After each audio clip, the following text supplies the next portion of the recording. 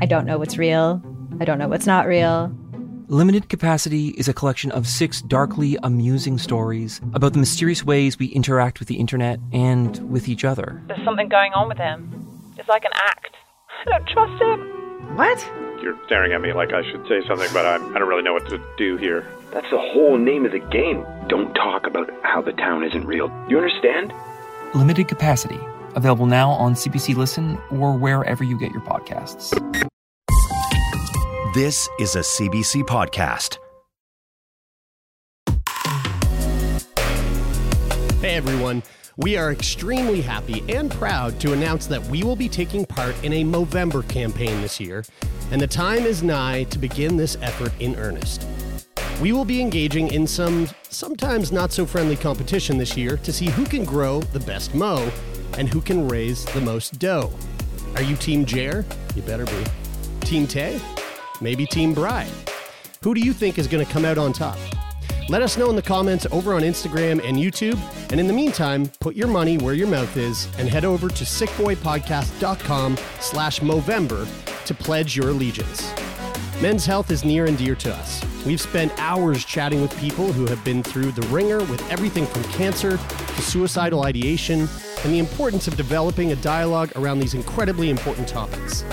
On November 8th, we'll be hosting a free live show for our friends at Movember. We'll be speaking with Mitch Hermanson, good friend of the podcast, as well as the Director of Development over at Movember. We'll also be speaking with John Olive, who is the Canada Research Chair in Men's Health Promotion at UBC's School of Nursing. And boy, oh boy, we can't wait. Last but not least, on November 1st, we're launching a shirt collection that is 100% Movember inspired and 100% supporting our fundraising efforts. Every cent of profit from these t-shirt sales is going to the cause. So why not show your support and get some great new threads in the process? Go to shop.sickboypodcast.com to get yours today.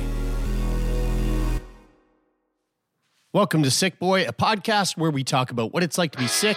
This week's guest is Dana. She has terminal brain cancer, and this is from our live show at Algonquin College in Ottawa. Let's talk about it.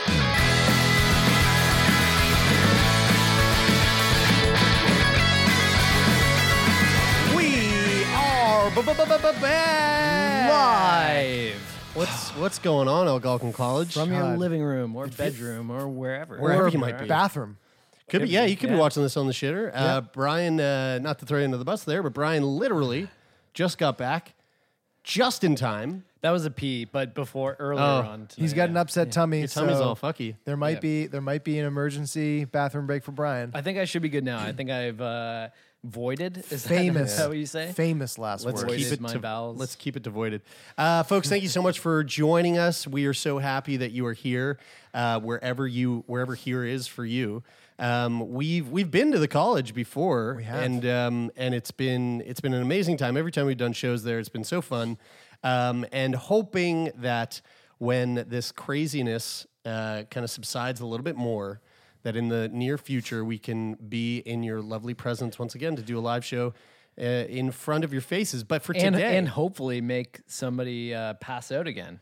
oh my yeah. God, Right? someone passed out at our show there That's once. crazy. Yeah. We talked. One of the live shows God. that we did at the school was about a car accident. That's right. And the guest that we had on the podcast was telling us all about their car accident, and Someone it was Specifically about how graphic. on impact Well, you don't have to go into her it. pelvis folded in half like a book. No, that's not why they got up. Oh, it wasn't? No. I thought that was the trigger. No, it was the ankles snapping and the tops of her feet plastering to her shins. Anyway, folks.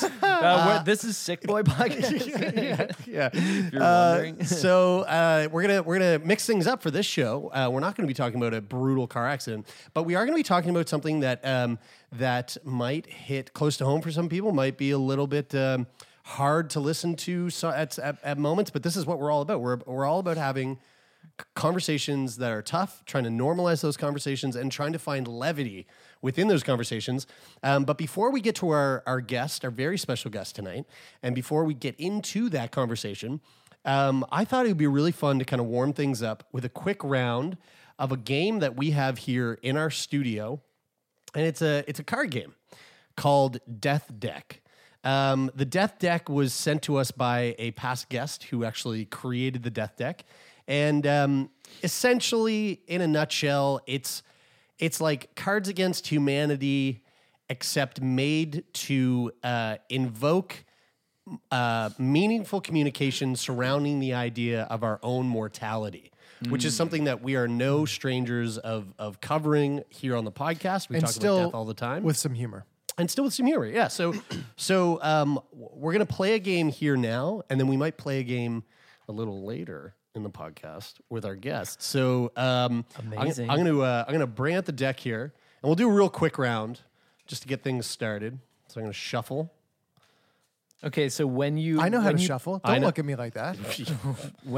Shuffle with no eyes?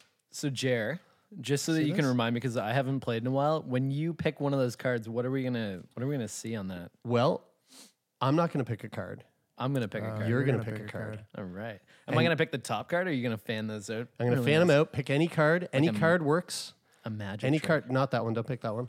Okay. Yeah, That's a good one. that's a good one. Guys, So I take it to myself and And hold it to memorize yourself. Yeah, yeah. you know what's really amplifying this experience right now? Pick a card. Any card. What's the, that? the essential oil in the background. It is. Yeah, yeah. nice. It feels like we're doing a seance or like Ouija board or something like that. Or tarot. All right, here we go. I Tell got a me where card my now too. spirit will go. All right, Did so you just read your card? no. I was like, wait, hold on. Was I not supposed to? So we each picked a card now. So what we're going to do is we're going to go around in the half moon here that we have, and we're each going to read a card. And then, so Bri, when you read your card, Yes. Taylor and I are going to have a moment to guess what your thought or answer or response to the card would be, and then we'll give you the floor, and you can tell us whether or not we were close, right, wrong, whatever, and then you tell us what your response is to the card. Okay. So my question is, do you believe in reincarnation? And so my three options here are So multiple choice. Okay. A is yes, our soul returns in a new body to learn new life lessons. Ooh. B, no, we get one shot on this crazy blue marble and that's it. Don't fuck it up.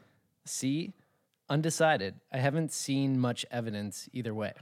All right. Taylor, what do you think Bri would choose out of that? I would say that Brian will go with yes. That he will be, and that he will be a human, and he'll be able to remember his past life experience. Okay. You think he believes that bullshit, huh? Okay. All right. I'm gonna go with the opposite and say that nope. You get one shot and one shot only, and you better not screw it up. See, the real answer here is that you're both wrong, but because you're both right in a sense, because I'm sort of flip-floppy on this. Okay. And, Great.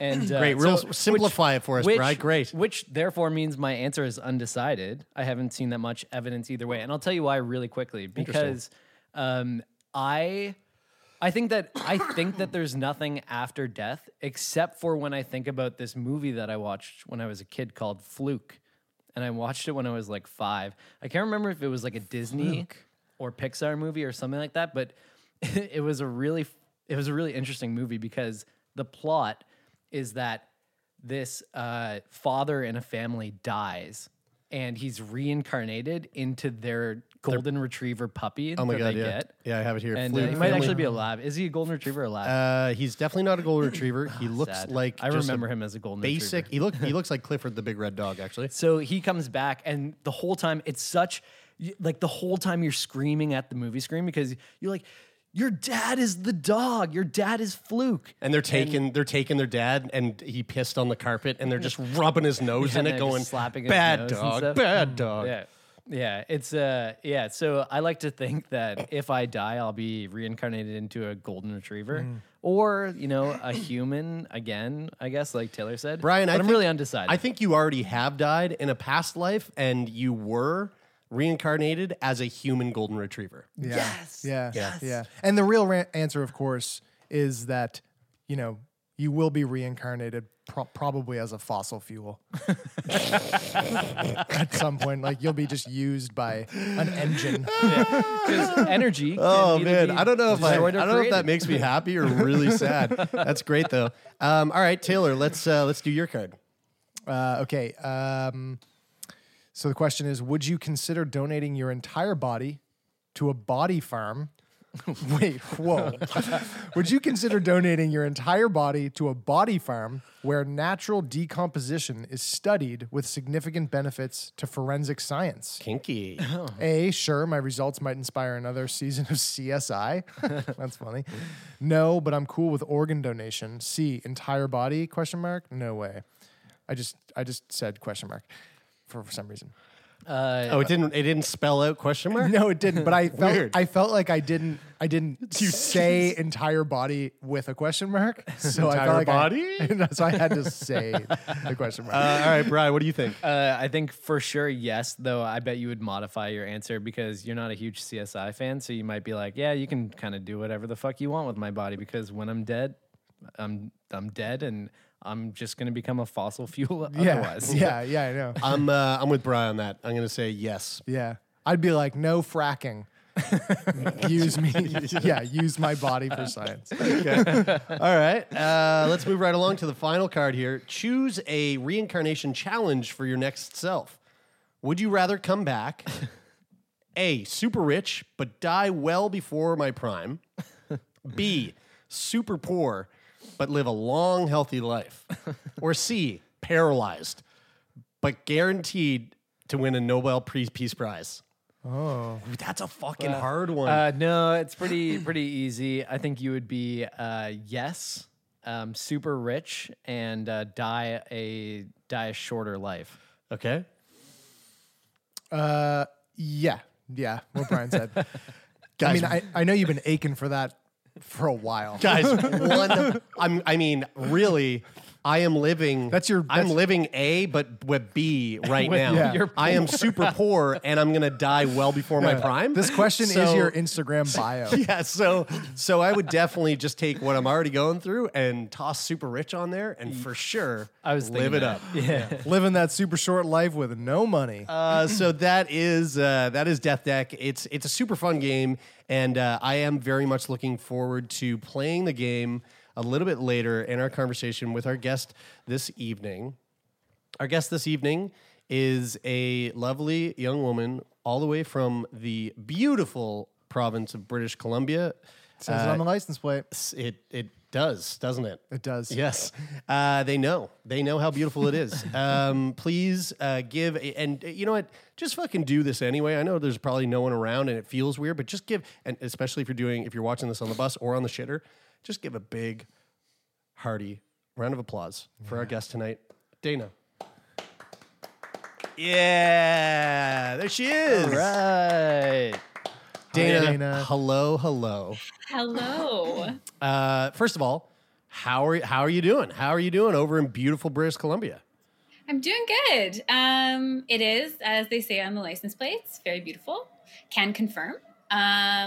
We like to make sure everyone else knows it too. And yeah, it's good. It's the rainy time of year, so it's gloomy and damp. But it's also nice because it's very been good. Yeah, gloomy and damp sounds nice. hot. Also this summer, it was so hot. Yeah, I guess you're ready for a little bit of moisture coming down to relieve all of that body moisture that is coming up during the hot months. I was like, are you insinuating that we're all going to be sweating profusely for the remainder of the show? Like, what are you getting at? I mean, we could be. We're going to be getting into some sweaty content here. Dana, how old are you, Dana? I'm 25.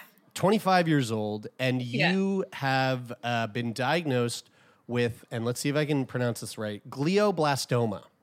Yes, good job. That's right. Thank you. What is glioblastoma?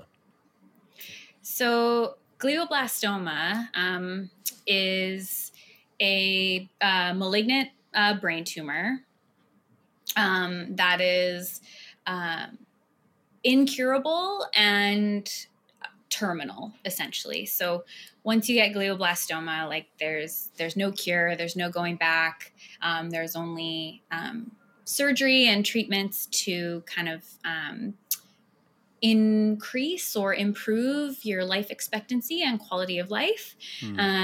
So yeah, that's kind of what glioblastoma is. It's a pretty rare form of cancer, but it's the most common type of malignant brain tumor in adults. So yeah. So when you say malignant brain tumor, I'm guessing perhaps there's somebody watching or listening right now who isn't familiar with the difference between malignant and benign. Can you explain that to us in your own words?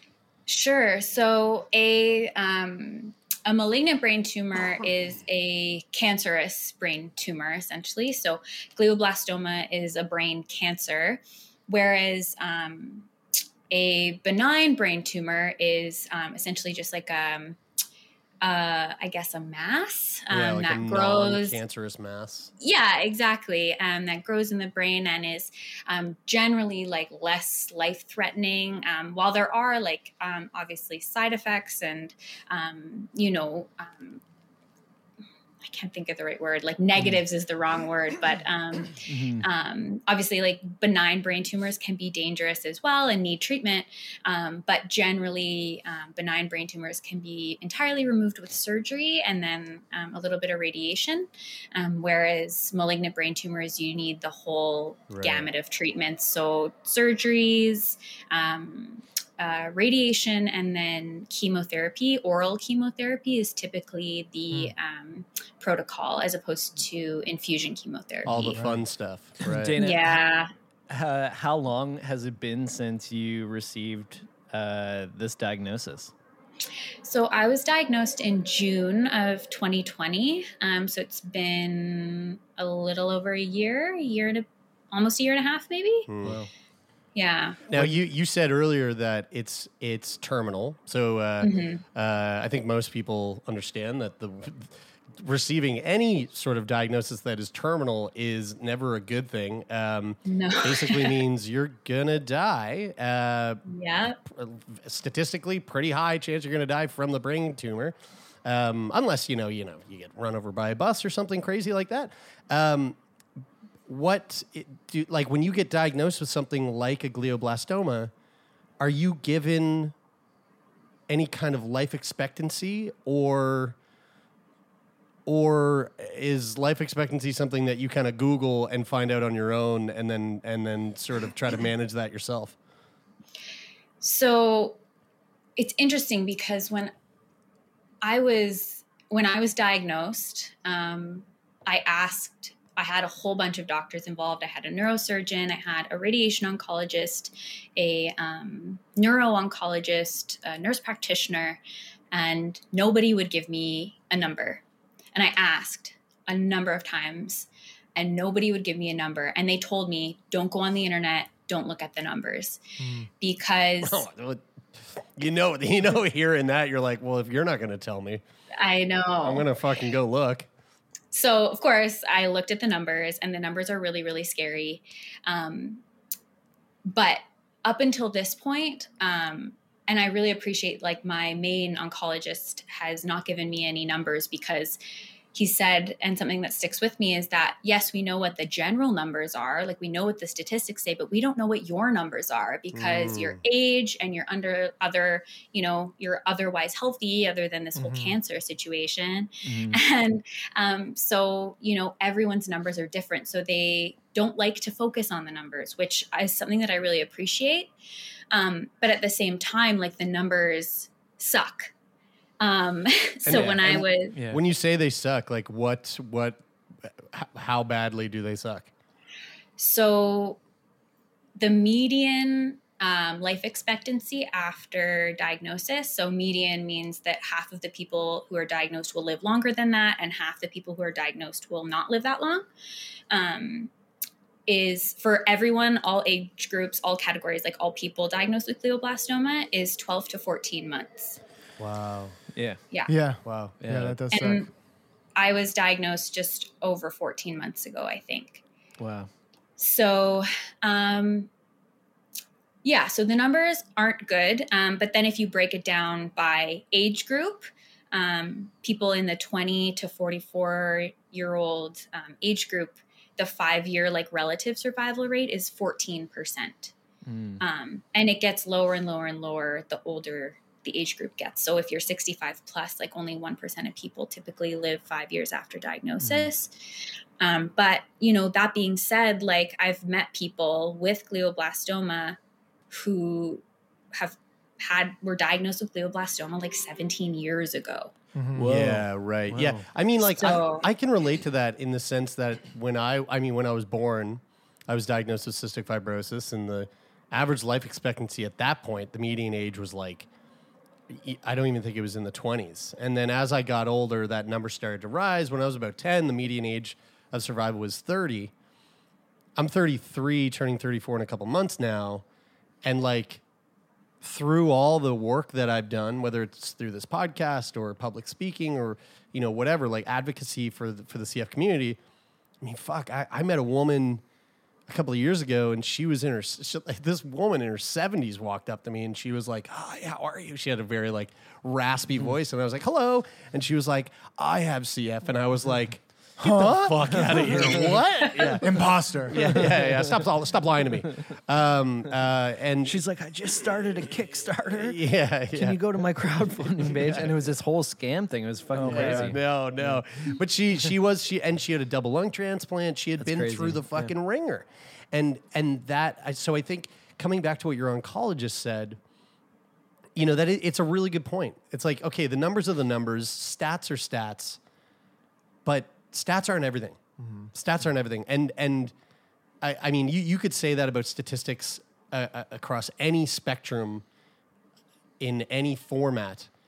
Stats don't mean shit. Yep. Like they do, but they really don't speak for everything. And They help paint a picture, but they don't like. There's nothing. they don't paint the picture. Yeah. Yeah. The interesting thing though too about like median life expectancy with a terminal illness is that you talk about life expectancy, but we were talking to Keith MacArthur the other day, the host of another podcast called Unlocking the Fountain, and he was talking about life expectancy versus health expectancy. Right. And so I'm curious, Dana, for you, is it more important? Is health expectancy something that you think about? And when when you look up these numbers and see like 12 to 14 months, but you also know that there are people out there who have lived much longer, how much of your priorities just focused on like, what can I do now to continue to try to feel as good as I possibly can? Yeah, I think for me, like, and I've had this conversation with myself, with my partner, because I'm only 25. And so these like big thoughts and conversations are things that like I never thought I would have to be thinking about because I was healthy up until a year and a half ago. Yeah. And so I know that like I would rather live a like quantifiable life, I suppose, as opposed to other way around. I would rather live a life of like relatively good health, like functionality, as opposed to like a longer life, because I think that's more important to me. Like I want to be able to live a life where I'm able to do the things that I want to do rather than a life where I'm simply existing, but I'm not living, if that makes sense. Yeah, Totally. Yeah. Dana, where did this all start for you? Like where, going back to before the diagnosis, like where do you, what are the things that start to, what are the things that start to happen, the things that you start to feel and notice that start to trigger the series of events that would then like eventually lead you to be diagnosed with this? So I had, as crazy as it sounds, I had no symptoms. I was, and in hindsight, I'm looking back and I'm like, okay, yes, these things were symptoms. Like, for example, I had migraines for years and they were getting increasingly worse.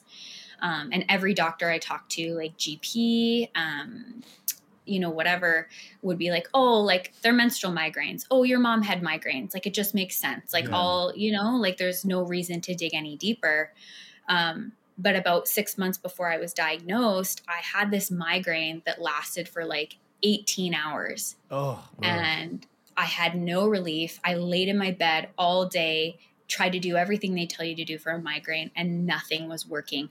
And so eventually I just asked my boyfriend, I was like, I need to go to the hospital. Like, something needs to give here because I can't, like, this is enough.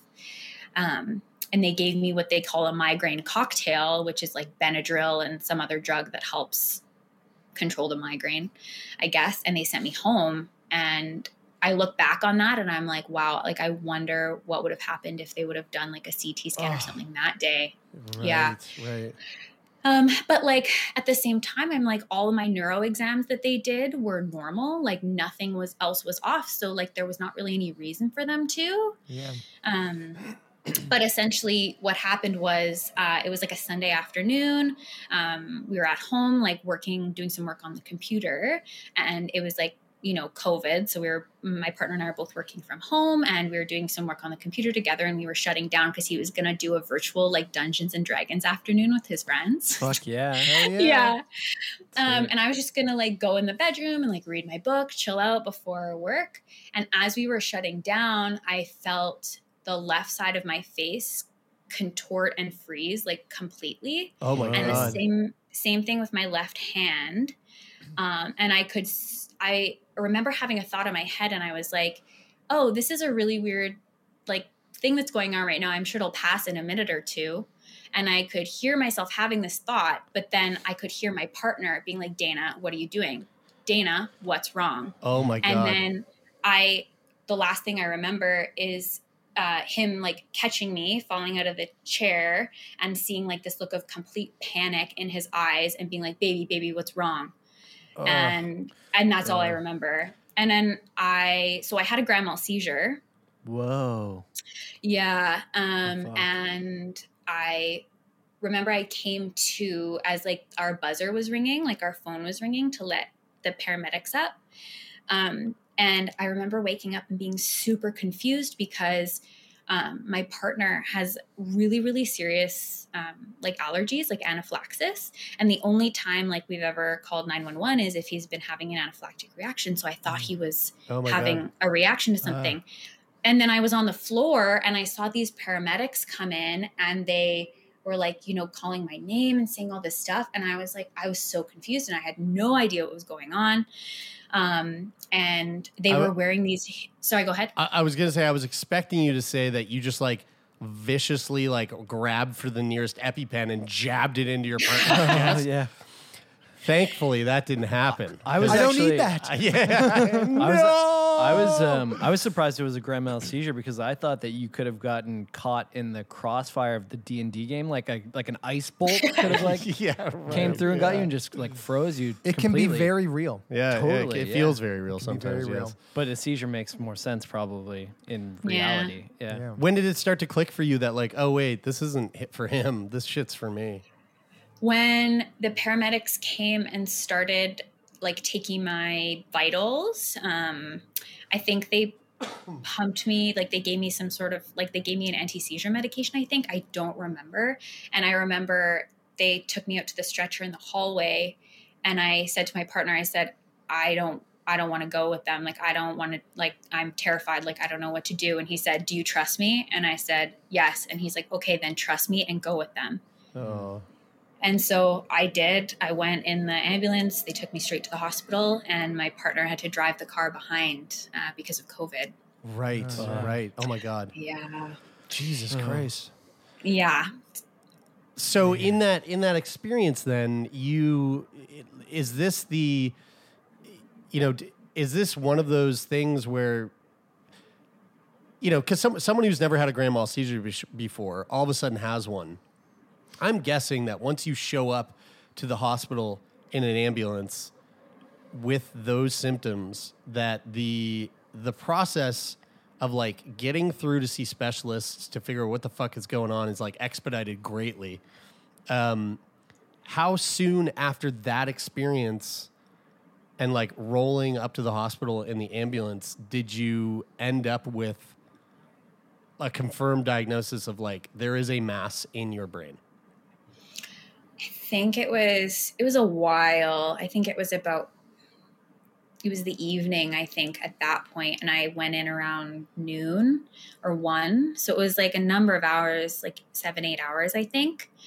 And most of this information, I don't remember it well because they had pumped me full of so many drugs to keep me from having more seizures. But I remember, I think I was FaceTiming with my partner, whose name is Nick, and the whole time because he wasn't allowed to come back with me. And he was just sitting in the waiting room and we were just FaceTiming. And I think he was on the phone with me when the neurologist came back and was like, yeah, so there is an abnormal mass in your brain. We don't know what it is. Like, we need more tests and we need more information. So at that point, they let Nick and my dad, who was also there in the waiting room, Nick had called my dad. They let them both come back to be with me. Like, they broke all the COVID protocols so they could come back with me. Oh, wow. Wow. Yeah. Do you remember what that moment was like for you? I remember that both Nick and my dad were crying and I wasn't. Because I remember, like, they said, like, you have an abnormal mass in your brain. And I think my responses, or what I've been told my response was just like pretty pragmatic. Like, okay, what does this mean? What are the next steps? Like, what do we do? And I don't remember the last time I saw my dad cry. And sad dads are like, I know, the fucking sad worst. dads are the saddest. Honestly, like the saddest. there's nothing that makes me more sad than seeing a dad Like a that's choked sad. up dad trying to talk. Yeah, it's hard. Yeah. It's really hard to see. Yeah. So after that, they shipped me off to another nearby hospital that had like a better neuro program. So they could do more testing and get me connected with a neurosurgeon. And I spent 8 days in the hospital by myself, on FaceTime pretty much the whole time. I can't imagine like I mean, Jerry, you've spent a lot of time in the hospital. I've spent some time in the hospital. Just the idea of not having somebody there with you. Oh, it's like, rough. Be able to That's have so visitors, rough. to be able to have, people bring you Food that doesn't suck. Food that doesn't suck. And just have that, just to know, I mean, like, because I think you know that you've got support, even if they're not there, but like, it's a game changer to have people there, especially when you've got people, and if they can't be there, like, I can't imagine like the feeling of isolation that would have, being in the hospital, facing this, this unknown, you don't have all the answers to what's going on. You're probably doing, tests and being evaluated and hooked up to things and all you can do is, I guess, communicate via screen with the people in your family. Yeah. I remember when I was like with it enough, like the next day, and I realized like what a crisis I was in. And I can't believe I did this at the time. First of all, I can't believe that I spent 8 days in the hospital by myself in that way. And I had a surgery at that time, a brain surgery, which I can talk about more in a little bit. But I remember I got there and I woke up and I was like, you're not going to let me see anyone. Like, you're not going to let me have any support in this like absolute crisis of a time. And they were like, no. And like, my mom had also flown in. She lives in Calgary, and like they weren't going to let me see her. And so I like went balls to the wall. I was like, okay, get me the psychologist, get me the social worker. Like, I need all the support I can have here if you're not going to let me see my family. Yeah. Well, good for you. I mean, I didn't know what else to do. And so the social worker was actually amazing. And she like snuck me into like one of those family rooms for like an hour so I could see my mom and my boyfriend. So that was like amazing. Like, bless her soul for doing that. Did she and then sneak they you were, in by giving you one of those like sets of glasses that have the wonky nose and the mustache, like some sort of disguise? Like, oh, just taking this. Eugene Levy. Yeah, that's right. To the children's wing. I was thinking invisibility cloak, but that would be more effective, I'm sure. Yeah, right. Yeah. No, they didn't do that, I guess. If they did, I have no memory of it. So at what point do you like, they go, okay, you've got a mass in your brain. Obviously that's not a good thing. So are things like kind of sped along pretty quickly in terms of like, how do we treat this? What's the next step? What do they do to mitigate this issue that is in front of you and them? So they did an MRI, and they did an MRI with contrast, and the neurosurgeon came back and said, you know what, like the tumor didn't take up a lot of the contrast dye, so therefore we think it is a like low grade, potentially benign tumor. And I was like, cool, like that's great. Like it's just going to need surgery and a little bit of radiation, and we're like good to go. And I don't know if I mentioned, but like I have 2 tumor sites, the largest of which was the size of a lemon. So big guy in there. Interesting. Now, we recently were talking about this. That's right. Tumor sizes. Mm-hmm. And everything we've heard on the podcast for the last 6 years has always been tumor sizes that are compared to the size of regulation balls. Yes. In sport. So whether that be a squash ball or a basketball or a football, and weird fruit shaped ball is usually reserved for babies, baby sizes. Right, Yes. sure. So it's the size of a grape. It's the size of An avocado. banana. Yeah, Or like they a don't. watermelon. Like it's very rare. Like it's very rare for us to hear that they use the language that it was a fruit. A lemon. Just in the same way that it's very rare for them to say your baby is the size. But I'm going to say this though: the lemon analogy makes way more sense to me because it falls into that whole thing, like when life gives you lemons or whatever. Because the last time I ever heard someone say when life gives you a squash ball, fucking squash? smash it, I don't like that fits. That fits too. That I would guess, be much better than make a lemonade. When life gives you a basketball, dunk it. See, I actually have a personal problem with the fruit thing because do? I think that there's far too much variability in fruit sizes. That's for also them to true. say Yeah. that this is the size of it because a fruit also grows from a seed into that fruit, so That's it right. could be like sort of any size. At what along stage the are way. we talking about? You that talk one? like, So I would is it be- ripe yet? Like, Is I that would- the question? That's you're what I asking? would be saying. How ripe is this lemon? And Amy? compared to most lemons Dana, that you would get, Please forgive us. Is this a GMO lemon or is this like an organic? yeah, organic lemon or GMO? Because I know exactly how big a golf ball is. Yes. You know? Yeah. It's always the same size.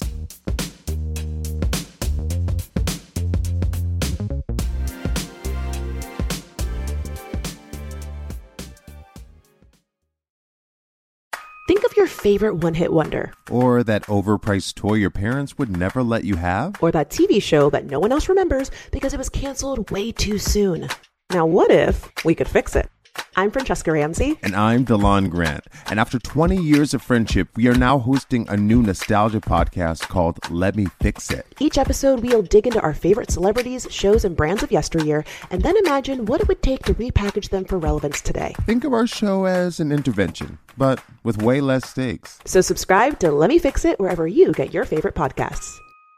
So you had a lemon size at one point. Did they compare you had a second point. Did they compare the size of that one?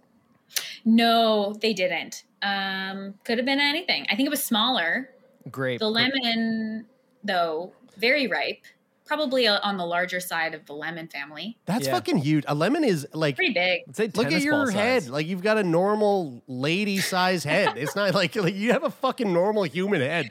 A lemon is large. Yeah, like but that they is really a pack large. those fuckers in there, like whatever makes tumors, I guess. Like they really squeeze them into your body because you don't really whoever pack makes them in. but Those actually, tumor makers, they know how to because pack those things in there There's deep. so much shit going on in there. Like I'm assuming you have like a big brain because you seem like a smart person. You do sound very smart. So, so like there's a lot of brain stuff going on there that's sort of squeezing it all into one place, right? So like it's like not like lemon size just sitting on the surface of your head. It's like lemon size packed in there. But that's also ultimately what gave you the seizure, right? Is the size of like because Yeah, the size of it is it gets big, like the mass gets big enough to where its size is putting pressure on a part of your brain. That This is an example where size does matter very much. Size size Yeah. does matter with grand mal seizures. So, so they tell you. So you have two tumor sites. So are they together? Are they like close to each other, or are they in different parts of the brain? And where are they? Because this is something that we don't know this because we're smart people. We know this because other people have told us this, that when you have brain tumors, depending their operability is very location dependent. Right. We did our own research. So this is yeah, we're very do your own research people. So sorry, you're just asking about my memory is not good. About like the location and how operable it was like the look. Okay. Yeah. So the largest tumor, I don't know like the names of the different like lobes of your brain, but it was on the right side and like kind of in the middle here. And then there is another one closer to like the midline, like the center. But they're relatively close together, but they were separated by healthy brain matter. So they did a biopsy because they thought on the MRI that it was just based on the MRI that it was maybe a low grade tumor. But as we know, glioblastoma is like the highest grade of tumor. So they did a biopsy and it came back originally because they just like the biopsy, it's like only an hour-long surgery. Like it's not very involved, but unfortunately because like it's your brain, they have to put you completely under and everything. I would hope. So they just take a small amount of the tumorous tissue out, and it initially came back as a grade 3 astrocytoma. So, the life expectancy for that is, it's a little bit better. It's like 2 to 3 years maybe. But the protocol for treating is essentially the same. So once it came back as cancer, I didn't know it was going to be cancer. Like I thought that it was probably going to be benign because that's what they told me in the hospital initially. Once I found out it was cancer, that's when everything like started happening immediately. And it was COVID. So like I was not on any wait lists. They got me in like as soon as they could for like surgery, testing, everything that needed to be done was done so fast. When you mentioned, operability, my radiation oncologist was the one who actually, said the words to me like, yes, you do have cancer. And he told me that it wouldn't be likely that I'd be able to have more surgery to remove it because of its location and its size, because they figured that it would paralyze me completely on my entire left side if they tried to remove it. However, this was before he talked to any neurosurgeon. And turns out that it was like completely incorrect. Like I got a call from a neurosurgeon the same week and he's like, no, I've done tons of these surgeries and like, we think you're a good candidate. And I think it's really dangerous for you to have radiation if you don't have surgery. Wow. What an emotional roller coaster to be, well, first for them to have mentioned benign and then, I know. And then you go forward, then you realize it's not benign, it's malignant. And then to be told, we don't think we can operate on this, and then we can operate on this, and like in fact we kind of need to. And on top of all that, just being alone. Yeah. Yeah. I mean, that is like again, the alone thing, like I can't like stress enough the like to not overlook the part of being alone and like the impact that COVID has had on people all over Canada, all over the US, all over the world who are going in for like really scary things and are in the hospital and being treated and can't have the support that they would otherwise outside of this pandemic world. I mean, like it's brutal. I mean, I went to the emergency room with my partner once this year, and not being able to go in with her, it was like, it's crushing. Yeah. Like, and then you take a situation like yours, which is life threatening. Well, one of the things that I want to just throw in here is that as this is a live show, one of the great things about the process of doing this is that you, the listener, the viewer, are a part of the process as well. So oftentimes the three of us, we do what we do, and sometimes in these conversations we don't ask the questions that maybe someone at home is like itching to know. So if anybody on the stream has a question, you can just click over to the Ask a Question button, leave a question there, and we will be sure to hit those as we go along. I'm curious, Dana, after going through the process of finding all this out, is there a conversation that needs to be had, about whether or not you want to go through with the surgeries and the treatment with your medical team? Is that a conversation that you have with your partner and your family, or like, are you the type of person that's just like, whatever you say, doc, get the fuck in there if you have to, and let's go to town on this thing and hit it with everything we've got?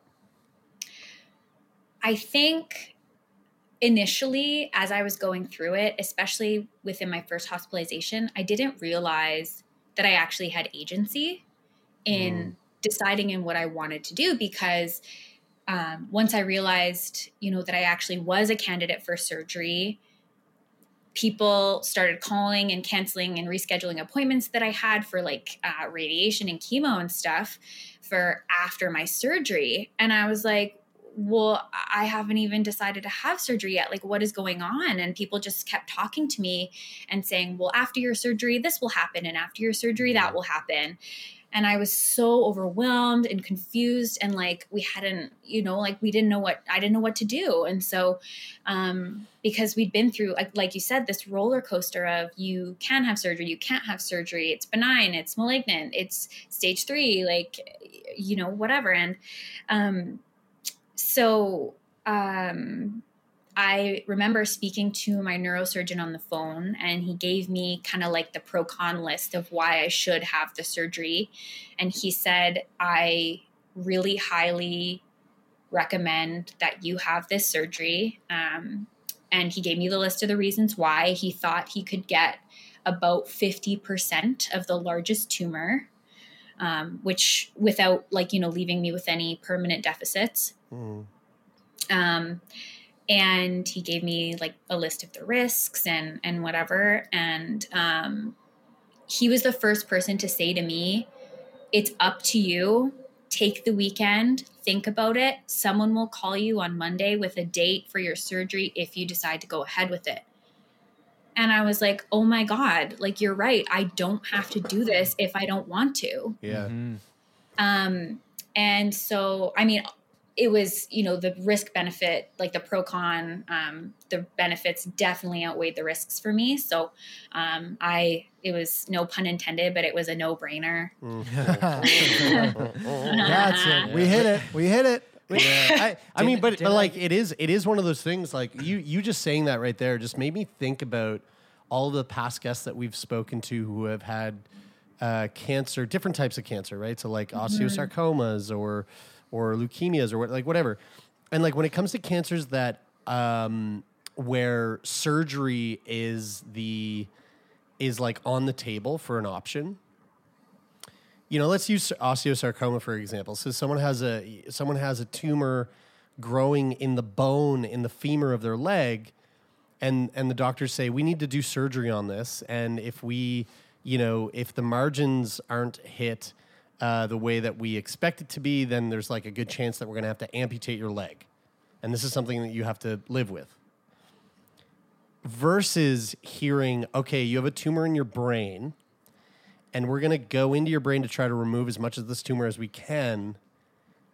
And again, I'm not a doctor, but my guess is that like on that list of risks is like, you could come out of that surgery without the ability to speak, without the ability to move your entire body, without the ability to remember anything that you've gone through in your entire 24 years of life. I'm not questioning your Dana. I hope you don't take it this way. I'm not questioning your calculation on like risks outweighing the benefit outweighing the risks, but it is one of those situations where like, yeah, there's a lot of thought to go into that because I think if I was going to put myself in your shoes, the notion of losing my leg, as fucking annoying as that would be in life and awful and a huge shift, I would take that over losing my ability to like properly communicate with my loved ones. That's such a it's such a scary situation. What I'm hearing from you from your explanation of that, Dana, is like that even though you said it's a no-brainer and it's like the benefits outweigh the risks, that just having that conversation with that doctor and being and someone finally acknowledging that you have a choice, like just being told like this is up to you, instead, because you're going through this thing and it probably feels like my life is now in your hands, like the medical team and all these different people that are suggesting different things and coming up with the course of action, that it, even though you go you go with it, it must be a good feeling to finally feel that you're being given back a choice. Yeah, 100%. And it was the best decision I could have made because this doctor was frickin' Doogie Howser, I swear to you. Like he was like 35 and he only operates on like brain tumors. He doesn't do like any like other types of brain surgery, and he'd done like hundreds of surgeries like this before, and he actually removed more of the tumor than he initially estimated without leaving me with any sort of deficits. I remember like waking up. I remember leaving my apartment at like 5 a.m. to go to the hospital and thinking, this might be the last time that I see this place. And when I woke up from that surgery and I wiggled both my toes and felt both my legs, I just started crying. And all the nurses were like, oh my God, what's wrong? Are you in pain? Like, what's going on? And I told them that I could move my legs. And they were like, okay, like, yeah, that's good. We know, like, you okay? And then I asked one of the student nurses if she wanted to go run a 5K with me later that day. So yeah, because I'm going. So yeah, you want to join? I wanted to ask about like this agency, the idea of agency, and I think that this idea would be different or unique for everybody who's going through making a big decision about their health, in a hospital setting. Obviously, you have so many family members or loved ones that also probably have an opinion of what you should do, and they're sort of probably weighing in too, I'm guessing. And I wonder how you take into consideration what your loved ones think is the best decision for you, and how you sort of come to terms of what you think is best compared to what they think is best. And maybe in your situation, everybody was just on the same page. But I imagine that it's really like something I've been thinking about since you started telling your story, is that, oftentimes what we hear when guests come in and share their stories with us is that it's sometimes harder for their loved ones to process what they're going through than it is for the person who's actually living with the illness to do it, because, you feel like you have some some type of agency. You know, the illness is happening within your body. You are getting all of the information from the doctors, so you're, you know, up to date with everything, but sometimes your loved ones aren't. And so there's this weird sort of like balance of like trying to be the patient, but also providing care for your loved ones at the same time. So I'm wondering when it comes to making those decisions, like for you making the decision about surgery, how do you balance the perspectives or opinions that, you know, your mom and your dad and your partner have about what you should do? Honestly, I was really fortunate in that there wasn't a whole lot of like competing opinions, because glioblastoma is so aggressive and the life expectancy is so short on paper. It was really like your chances, I guess, are a lot worse if you're not able to remove any of it with surgery. So you take what you can out with surgery, and then you do the radiation and the chemo to hopefully, you know, extend your life for as long as you possibly can. My partner and I have had to have so many of those conversations about what we think is best and what he thinks is best and what I think is best, and, you know, my parents as well. But honestly, like, especially my partner and I have been on the same page about everything pretty much. Like, it's always been a conversation, but I think that's why we're a good pair, because, you know, it's, you know, he has been supportive of everything that I have wanted to do. And not that he's disagreed, but he's been absolutely supportive of what I wanted to do from the start. He's like, if you know, one of the first questions they ask is, you know, do you want to do fertility treatments? So that was a conversation we had to have. And I said no, and we were both kind of like, you know, it wasn't a conflict, or it wasn't anything like that. And then it was like, do you want to have this surgery? And we both, you know, we both have master's degrees. And so we're very much about like the data and like the actual risk, cost benefit analysis, statistics, whatever. And, you know, and we've had the conversation about like, you know, physician assisted death, like what would that look like? And he's my, he's like the executor of my will. So he has to make any decisions, like all the decisions about end of life care have already been made by me, but he just has to carry them out. And, you know, he's like, whenever you want to stop, if, you know, you have a recurrence of the cancer and you need to go back on chemo and do radiation, if you don't want to do that, like, he's 100% supportive of that, which is huge for me. In terms of this, like this ability to communicate with your partner about these types of things, like, have you guys like modeled your communication skills after anyone that you know or in your life, or like, have you talked to anyone in your life about how to have these types of conversations specifically with your partner? Or have you guys always really just kind of had that type of relationship, and when you're flung into this type of situation, it's like they're the conversations that have to be had, so you just kind of go for it? Yeah, it's interesting.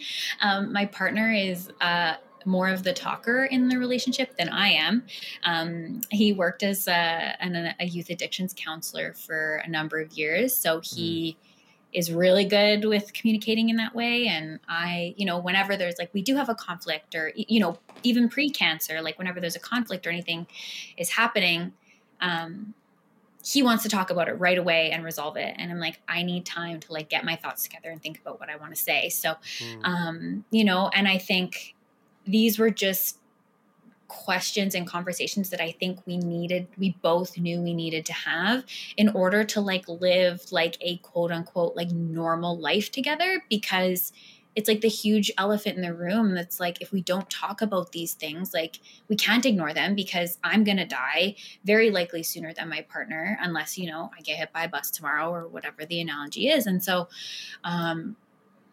it was just, again, like, unfortunately, it was just like one of those things we just like had to have those conversations because like and especially for me, like I don't want anyone else to have to make those really, really difficult decisions about the end of my life. Like I don't want to put that burden on somebody. So I made all those decisions and, you know, we talked about them obviously, and I told him what I wanted and, you know, all that stuff, and my parents as well. And, so yeah. What we've been talking a lot about like the statistical shortened life expectancy, but we haven't really gotten into the emotional, like what is it really like to contemplate your own mortality? I know, like, as somebody who hasn't lived with a terminal illness or had a diagnosis that, you know, results in a shortened life expectancy, when I think about my own mortality, it's hard for me to not imagine living to old age, whatever that is. So like, I feel like it's hard to really think about what it's like to die until you're faced with something like this. Maybe that's not true, but I'm curious how that has, what has that been like for you to really think about what it will be like to die? Oh man. At first, like, I think the whole process has been like a grieving process. Like I've been grieving my own life in a way. And at first, like, obviously it was, maybe not obviously, but it was really, really difficult. Like I remember the day I was diagnosed with cancer, I just came home and we sat on the couch, and that day felt like the end of my life. Like I felt like I could not go on after that day. And I felt so angry for a long time. I'm like, I'm a good person. I'm nice to other people. I do everything I can in my life to be a good person. And I just couldn't come to terms with like, why me? Like, why is this happening to me of all people? And I think as I went through, you know, surgery and chemo and radiation, I lost a lot of my independence at that time. After my first surgery, my biopsy, I had a whole lot of restrictions. Like I was on seizure watch 24/7, and I like couldn't do anything pretty much. Like I couldn't drive. After you have a seizure, you have to be seizure free for 6 months before you're allowed to drive a car again, for obvious reasons. And I had to be like babysat 100% of the time because they wanted someone around knowing what to do if I had another seizure.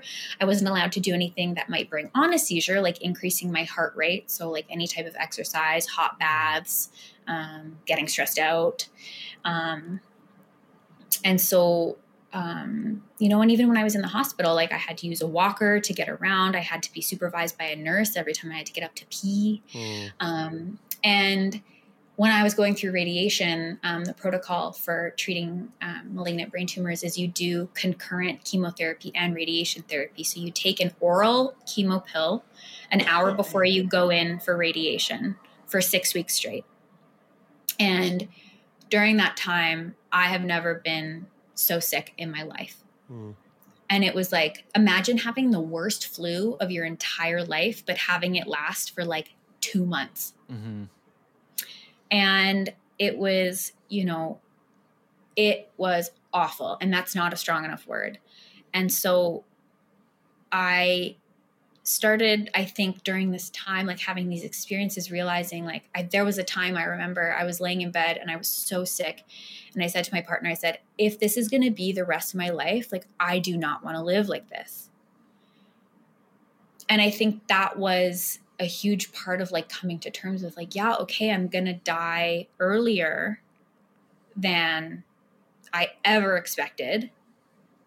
But that doesn't mean that in the time that I am around, I can't have a great quality of life. And quality of life is something that is really important to me. And that is something that I value over like the length of my life. And so it's been a lot of conversations with family, friends, therapists. But I don't want to live my life feeling sorry for myself for the time that I'm alive. And, you know, I do have bad days, obviously, where I'm like, well, fuck this, like, absolutely fuck this. But, and, you know, days where I'm like, I miss my job. I miss my hair. this is a wig, by the way. It's a fucking phenomenal wig. Thank you. Yeah. So I don't know. And I think it's just, we've talked about it so much. Like, we've talked it to death. And it's just like something that's like a normal part of our vocabulary now. It has to be, because there's nothing we can do put the brakes on it. And I'd rather it be a normal conversation and something that we can joke about, rather than being sad every freaking time. Like, the topic of my mortality comes up, and, you know, it is difficult sometimes. Like, we're looking at buying a house right now, and our budget is something that's like got to be a fixer upper. And it kind of made me emotional, because I'm like, how long am I going to get to live in this fixer upper? Like, what if it's not fixed up by the time I die? Right. Plus, you live like in BC, so like you're looking at like $12 million for a exactly. Yeah. Speaking of quality of life, I know that you sort of have a bucket list, and can we talk about some of the things that are on that list, things that you've checked off, things that you hope to check off? Yeah. I don't know if it's like a bucket list per se, but like there are definitely things, like when I was diagnosed, I was like, these are things that I need to do now. So the first thing we did was got a puppy. Fuck yeah. Yes. Yeah. Wait, what type of puppy? Cockapoo, Cocker Spaniel Poodle Cross. Oh my God, they're so fucking cute. That one in the comments. I know. It drives me Not as cute as a golden retriever, but yeah, it's nice. That's biased. It's biased. It's Definitely, So we got a dog, we got a puppy, but we got a puppy at the height of like my sickest point. So like, it was great. Like, I love that we have her now, but like 10 out of 10 worst timing. But, you know, like, it's great. Like, she gives me a reason to, you know, get out every morning, go for a walk, and all my friends love her. So they all want to meet up and like bring her places, and we get to like go on trails and hikes. And like, you know, it was huge in terms of getting out into the world again, like after being sick for so long and during COVID and being so isolated. I got I got a big tattoo that I had been like really, I have loved tattoos always, and I have like little small ones, but I was so focused on like, what if like whatever job I get, like they're not into that, or what if that prevents me from, you know, whatever. I was so like career focused. Fuck that. And I know, and now I don't work. So I did that. I got a pretty big tattoo, which is awesome. What was the tattoo? It's, I don't know if you'll be able to see it. Which arm is it on? This one. Oh yeah. There it is. Yeah. Look at that. All the way. Oh, yeah. Sweet. Yeah. Fuck yeah. That's fucking awesome. Yeah. So, yeah, I love that. And, yeah, we're looking at buying. We're looking at buying on the island, actually, Vancouver Island. But it's proving a lot harder than, because it's so expensive. And yeah, I have MRIs every 3 months, and my MRIs have been stable up till this point since I finished treatment, which means like, yay, nothing's growing, and everything is kind of like, there's no new tumors, and the current tumors that are there aren't growing anymore. So I live my life in 3-month increments. I have the MRI, I get the results, and if they're good, I forget about it and go back to living my life. So that's sweet. The good thing too about a glioblastoma is that we've only done this once, but we had we granted an adult wish. That's right. And the only winner, 100% of the winners have had glioblastoma. So that's right. If we ever do another one, the stats are good. Yeah, like it is looking really. Stats don't mean shit, but they are good in that case. Yeah. So in terms of like bucket list, like think as big as you can. So look, I really, I mean, speaking about death and you know, contemplating mortality and trying to trying to normalize this conversation as much as we possibly can, which I think we're doing that in the process of having this conversation here. I really do want to play a game of Death Deck before we wrap up. But before we get to that, we had a couple questions come in from listeners, along with some puppy love. So there was someone sent an emoji, a puppy emoji with a heart emoji. Oh, Everyone loves a puppy. But we have one question 100%. from Ibrahim Al-Samari, who said, and this might be a tough question. I don't know if you'll be able to chime in or not, Dana, but yeah. I have some stuff here that in terms of like Nova Scotia Health. Are there centers for early diagnosis of some cases that your guest experienced in your country? So I guess the question is like, are there centers for early diagnosis of glioblastoma in Canada? Do you know anything about like early diagnosis of brain cancer and programs that exist for that?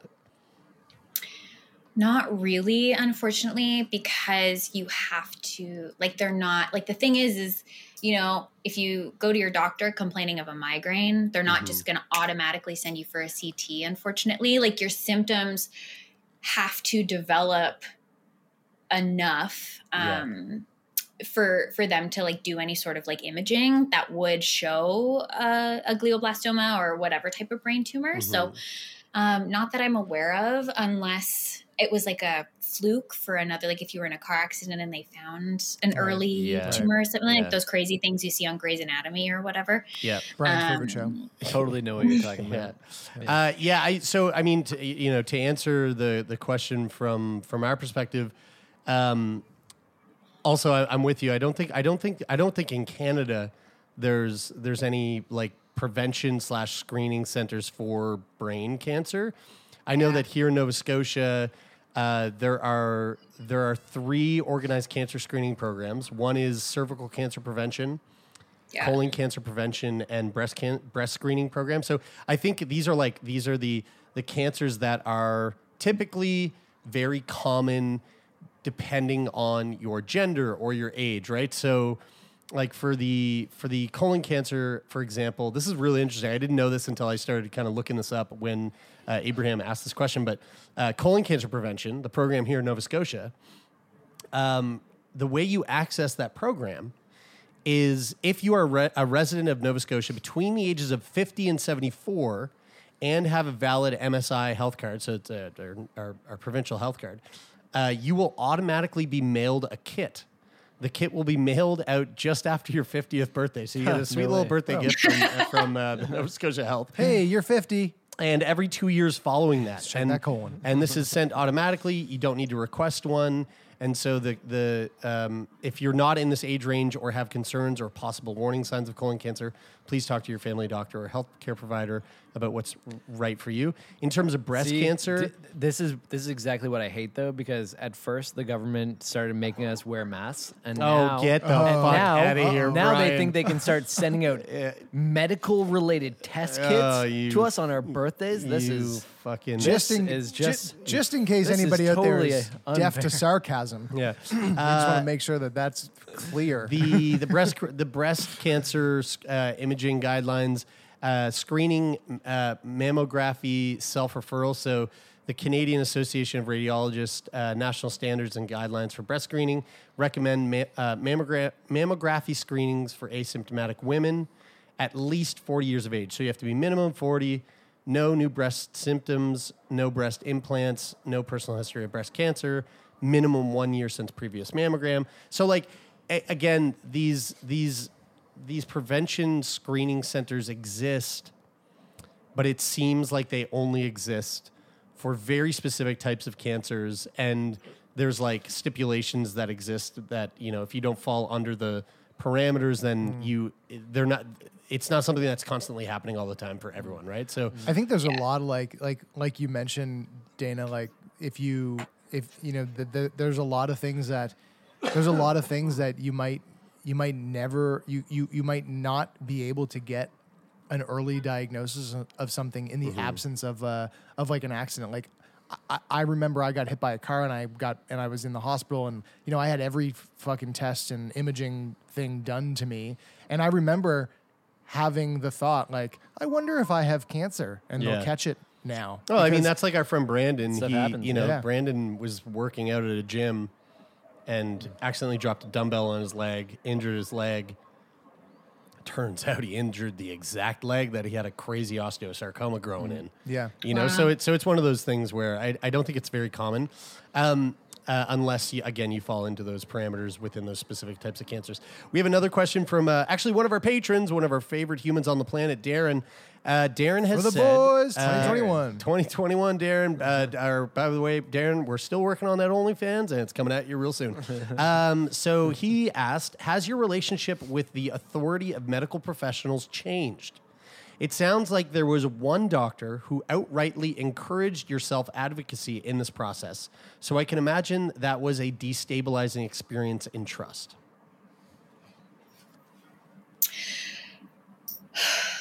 Can you repeat that question? Yes, I please? can. So has your relationship with the authority of medical professionals changed? Because it sounds like there was just only one doctor out of everyone that you saw who was the one who encouraged your own self-advocacy. And so within the process of only one doctor really kind of giving you that option, Darren's imagining that this experience was something that kind of destabilized your trust in the medical community. Yeah, I think that is accurate. I had a number of difficult, disappointing to horrible experiences with medical professionals in the hospital. And, I think for people, it's when you hear someone has, like a layperson who's not a doctor who hears you have glioblastoma, it's really difficult to know what to say. But like as a medical professional, like you should know like how to handle that information. And so I mentioned that when I was in the hospital the first time, I requested like a social worker, a psychologist, or a psychiatrist or whatever. And I remember a psychiatry resident came in to talk to me, and I was like, what do I have to do to see a loved one? Like, I will leave against medical advice. I will not eat. I will refuse treatment, like whatever I have to do. And the psychiatrist literally said to me, if you leave here now, you'll just go home and die. Wow. Whoa. So, and like, I remember I was also at one point I was sitting and waiting, literally to go into surgery. Like I was prepped for surgery. I was waiting in the waiting room, and this, I don't know what her role is. She must've been like an orderly or something. I don't even know if that's still like a current term, but yeah, I watch Grey's Anatomy too. I know. She looked at my chart and she saw like what I was like, obviously had a brain tumor and whatever. And at this point I didn't even know if I had cancer yet. And she looked at my chart and she looked me in the eyes and she said, oh man, maybe in your next life, you'll have a better one. Whoa. And I was like, man. I was alone, and I like just found out I had a brain tumor like 5 days earlier. And I was in tears because I was about to go into a full brain surgery by myself, and I didn't even know what to say. Hold on, who was this? This was the nurse? I don't think she was a nurse. I think she was someone who was just like there to make sure like my name matched my arm bracelet matched my chart or something. That's a nurse. You should have pissed yourself and went, oopsie. I need to be changed. Oh my God. Jeremy's just tossing out really good advice. That's what I would have fucking done. It's a staggering, staggering reminder. Oopsie, I pooped. We tend to put, I think physicians in particular, like up on a pedestal. And, but the reality is in this is exactly that, a staggering reminder of that all the people that make up these positions, that do all these jobs, are human, and humans have an amazing capacity to be wonderful and horrible. Yeah. And regardless of the fact that they've gone through whatever education that they've gone through to be in the place that they are, everybody has shortcomings. And I don't say that in the way that's like, hey, give them a break, they're human. I mean it in the sense that like at the end of the day, everybody is a person, and persons have massive faults and shortcomings, and there's just always an opportunity to do that better. Like for that psychiatrist, I mean, Like that, I can only hope that 20 years down the line, if they're still in that career, that they look back on that moment and go, I can't believe that this is something that I said to somebody in my career. And that I hopefully they learn from that mistake. Also, as a mental health professional, me threatening to leave against medical advice and not eat should tell you something about the state of my mental well-being. You would think. But, you know, I think it's just meant that I've learned really hard how to advocate for myself. I don't, you know, put up with BS anymore, especially from medical professionals who should, you know, read my chart before they call me to book me in for an appointment. And then they're like, oh, what are you coming in for? Like, what surgery are you coming in for? I'm like, read my chart, please. Like, do your job. So I think knowing that I have the agency to make decisions for myself and to advocate for myself against doctors who I don't feel comfortable with. Like, I don't have to do anything that I don't want to do. And I don't have to entrust my care to anyone who I don't want to entrust it to. I want to, before we segue into this game of Death Deck, because we were just talking about healthcare workers communicating with patients, and the Death Deck is obviously about us communicating about death. I wanted to ask what the conversations have been like with your friends when you talk about what it's like to live with a terminal diagnosis. I imagine that there's a whole range of different responses to that, but what has it been like for you? Oh my gosh. There have been a huge range of responses. My really, really close friends who I've known for years and who are, you know, my closest friends have been really, really supportive, and are able to joke with me when I want to joke about death and cancer stuff. And, you know, they don't, I think for all of us, it took a little while to get there, but like, they don't get awkward when I'm like, oh, this sucks. Or like, oh, you know, this is a difficult conversation that I had to have with Nick about something. Like, I can talk about openly about these things. And then other friends are like, you always get those people who are like those, because I post publicly on my Instagram and social media about my diagnosis. A lot of it is because it's really exhausting to tell people individually about what's going on. So I just put it all out there for people to read and respond as they so choose. And then it gives me the choice to share what I want to.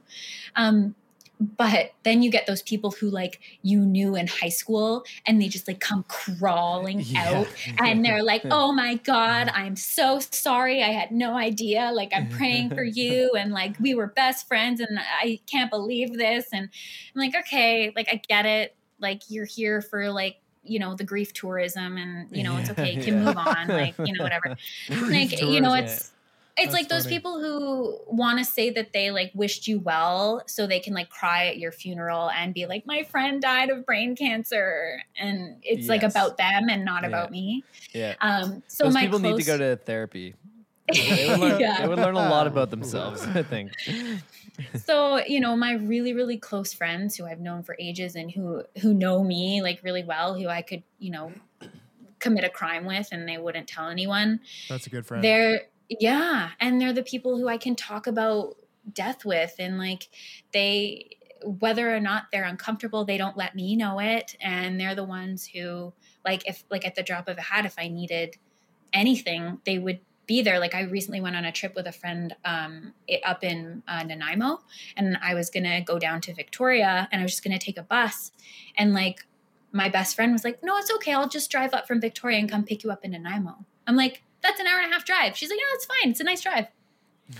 So like, those are the type of people who like are like not phased by, I mean, not unfazed, obviously. It's not like they're like, okay, brain tumor. Yeah, whatever. But, you know, they're the ones matching your energy. 100%. And they're the ones who, if I, you know, lose my train of thought or mess up a sentence or do whatever, they're like, or if someone who's not me, they're like, do you have a brain tumor too? Like, is your brain tumor talking or getting worse as we have this conversation? So, it has to be the right type of person. Totally. Yeah. All right, let's do a round or two of Death Deck. Fuck yeah. With Dana. We'll start with Dana. So Dana, Okay. I'll read to you the card, and then they're both multiple choice. So I'll read you the multiple choices, and then we'll guess what your thoughts are, and then you based solely on the 1 hour we've spent with you, and then and then we will we'll see how it works out. So open caskets. A, help me get some closure with a final meaningful goodbye. B, are fine if it's what the family wants. Or C, kind of creep me out. I want to remember the person in their living state. So I think this is less about open casket, like your option for an open casket, or you could apply it to that as well. But the idea of open caskets in general, help you get some closure with a final meaningful goodbye, are fine if that's what everybody wants, or kind of creep you out. Are we guessing what Dana? We're now going to guess what Dana would say to that. I'm guessing that Dana is fine if that's what everybody wants. Okay. Tay? That's a tough one. It's hard not to project myself. Right. I know, right? Don't guess Dana. I'm gonna go with fine as well. I'm going to go with kind of creep me out. I want to remember the person in their living state.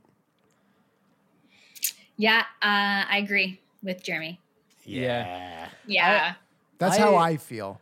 That is also how I feel, but I wasn't projecting. I think that I'm the if I'm fine with it if everybody wants it, but I also find that we are really uncomfortable with the dead, and so I think that there should be open caskets, but I don't think we should put clown makeup on the people. Yes, dude, 100%. You couldn't have said that better. Because that's because when you go to a funeral, there's an open casket, and you look at the person and you go, "That's not them." Yeah. They look like Pennywise every time. They always look like Pennywise coming out of the sewer. It's so Did jarring. you ever go to an open casket funeral and you go, "Ooh, whoops, wrong one"? I remember seeing my grandmother, and I was like, "My grandmother, That ain't this her. is not her. Yeah. This That's very is weird. like a 40 year younger, also plastic surgeryed person." Yeah, they're Not- quite weird. Yeah. They're quite weird. Anyway.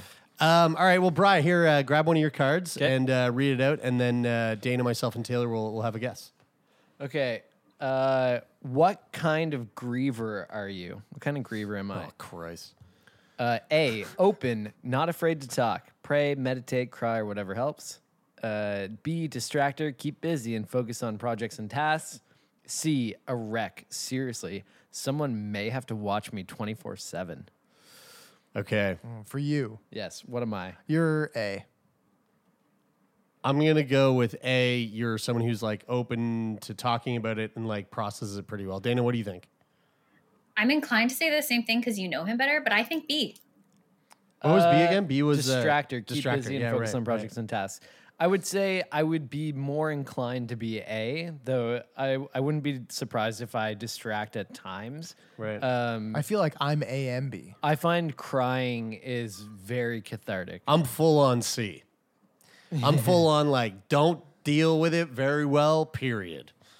Yeah. You don't like other people's deaths. No, right? I hate it. I You're can't. cool with you, but I'm not cool with my death. everybody else. I'm all about my death, but other people's death is hard. All right, Taylor, let's hear one of yours. This game's fun. All right. Do you think a person has the right to determine when to die if diagnosed with a terminal disease? Okay. Well, I mean, this one's a little dated now for At least for this show. At least for this show and Canada Yeah. in general, or North America in general, I suppose. A, yes, as long as they're of sound mind. B, in rare situations, but I couldn't be a part of it. C, no, never. A. A. Yeah. You know what the interesting That's pretty. interesting point to bring up though is we've had this recurring, I guess twice now, guest on our podcast, David McGinley, who is a pastor, and he spoke to us about like maybe not surprisingly the church isn't really super supportive of medical assistance in dying, and he was talking about the ability for the soul to leave the body, which hearing him talk about it, and this is a guy who what's his he's a chaplain at the hospital. Yeah. Yeah. And so he helps people with like in hospice and palliative care to like process and move through that experience. And hearing him talk about the soul leaving the body when somebody takes their last breath, although I think if I had to like really put my money on something, I would say that I don't really believe in that. It's an interesting thought. Yeah. What do you mean? Do you mean that like you don't like if that is a thing that happens that it doesn't happen if you would do? This is what he was saying to us on the podcast. I don't remember that. I encourage you to go back and listen to that, whatever that is, because it's a really interesting episode perspective. 100 for everyone who wants to know. And no, it was the the second time episode 200. Oh, okay, interesting. Because I mean, like you have because like no matter what way you slice it, you've got a last breath. Yes, but it's about the time thing. I don't know. It's interesting. It's just anyway. a thought that I thought was worth bringing up. Okay. All right, we'll do mine, and then we'll wrap it up. While you're on vacation, so while I'm on vacation, someone close to me dies. I, A, want to know immediately. I, B, would rather not know until I get back. I, C, feel like whatever the people back home decide is fine with me. I'm projecting on this answer, but I'd say A for sure. I think it's got to depend A or B, but it depends because it depends on who it is. Like if it was me, if I died at home, like, and you're on vacay, don't interrupt my vacay. I don't want to. Yeah, you don't want to ruin my shit. Because I'm like, I'm not going anywhere. Like, have fun. Like, how soon is your funeral? Like, why do I need to disrupt? What if I miss the party, dude? We'll delay it. But is Jer on vacation? They put you on ice? I'm gonna put that in my. I'm gonna put that in my in your will. My will. I'm gonna be like, if any of like X like this list of people is on vacation, wait. But tell them. No, wait. That would ruin it. That would ruin the vacation. That would ruin a vacation real bad. As somebody who was away when a friend died, and the funeral happened without me there, and it was really hard for me to get closure for that death, and I grieved it in a lot of different ways. But you knew they died while you were away. What I'm saying is that if I was in Hawaii and no one told me, but if nobody told me until I got back and the funeral had happened and shit, I'd be way more fucked up. All right, Dana, what do you think up. my answer to this would be after this little banter that you just heard? I don't know. I just want to say A because you want me to be a good person. Well, but if it's B, I wouldn't blame you because I haven't done that with another person, but with myself, like I was supposed to get MRI results when I was on vacation, and I called them and I was like, I don't want to know. Call me later. That's fair though. Yeah, that's totally, fine. totally. But with another person, I would want to know. So I want to say A. All right, Dana says A. What do you say? I say B. Because you're a monster. Hey, dude, you're a good person. Oh, A for sure, dude. Yes, if I'm away, I don't give a course. fuck, dude. Like if it does, He's not coming home for you. Yeah. I'm not gonna come home. I'm not gonna ruin my vacation. Tell me, I'm gonna enjoy the rest of my time in Italy. Oh, okay. Well, if you're but not, I'm not come home, coming home. Okay, well, that's what it was predicated. It was predicated on you on thought he thinking was a good that person. you would come home.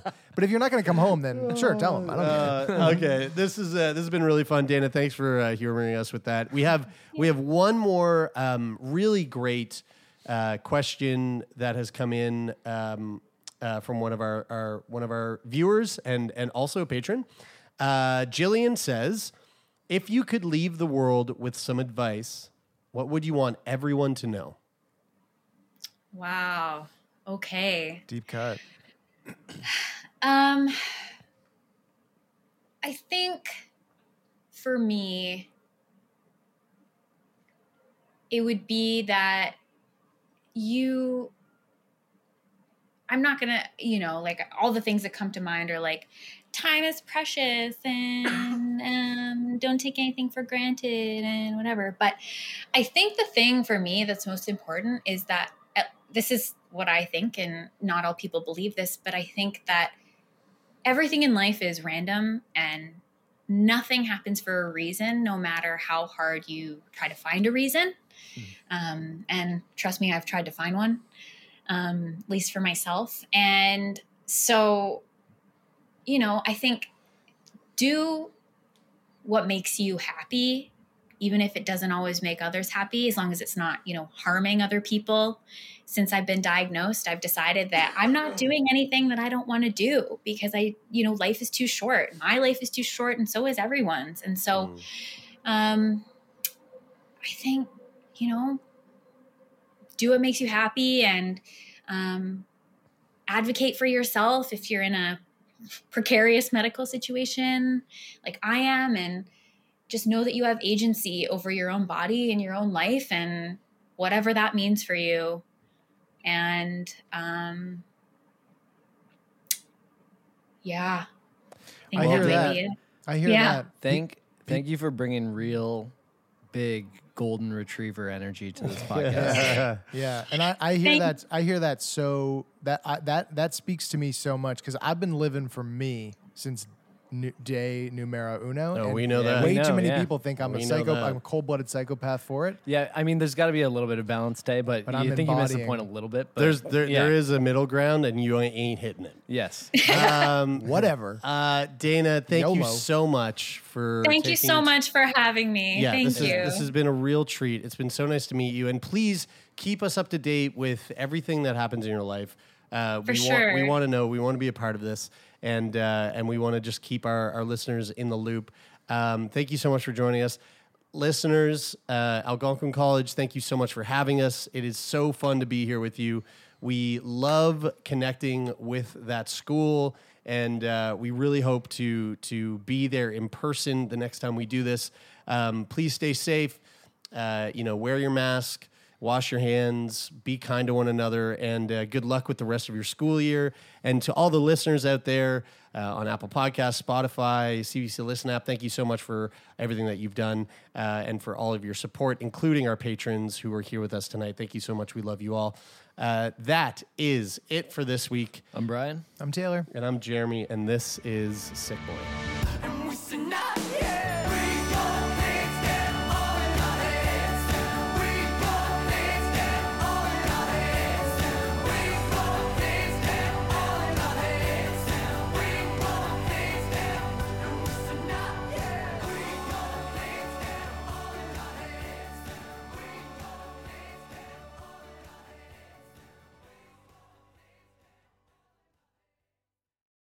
For more CBC podcasts, go to cbc.ca/podcasts.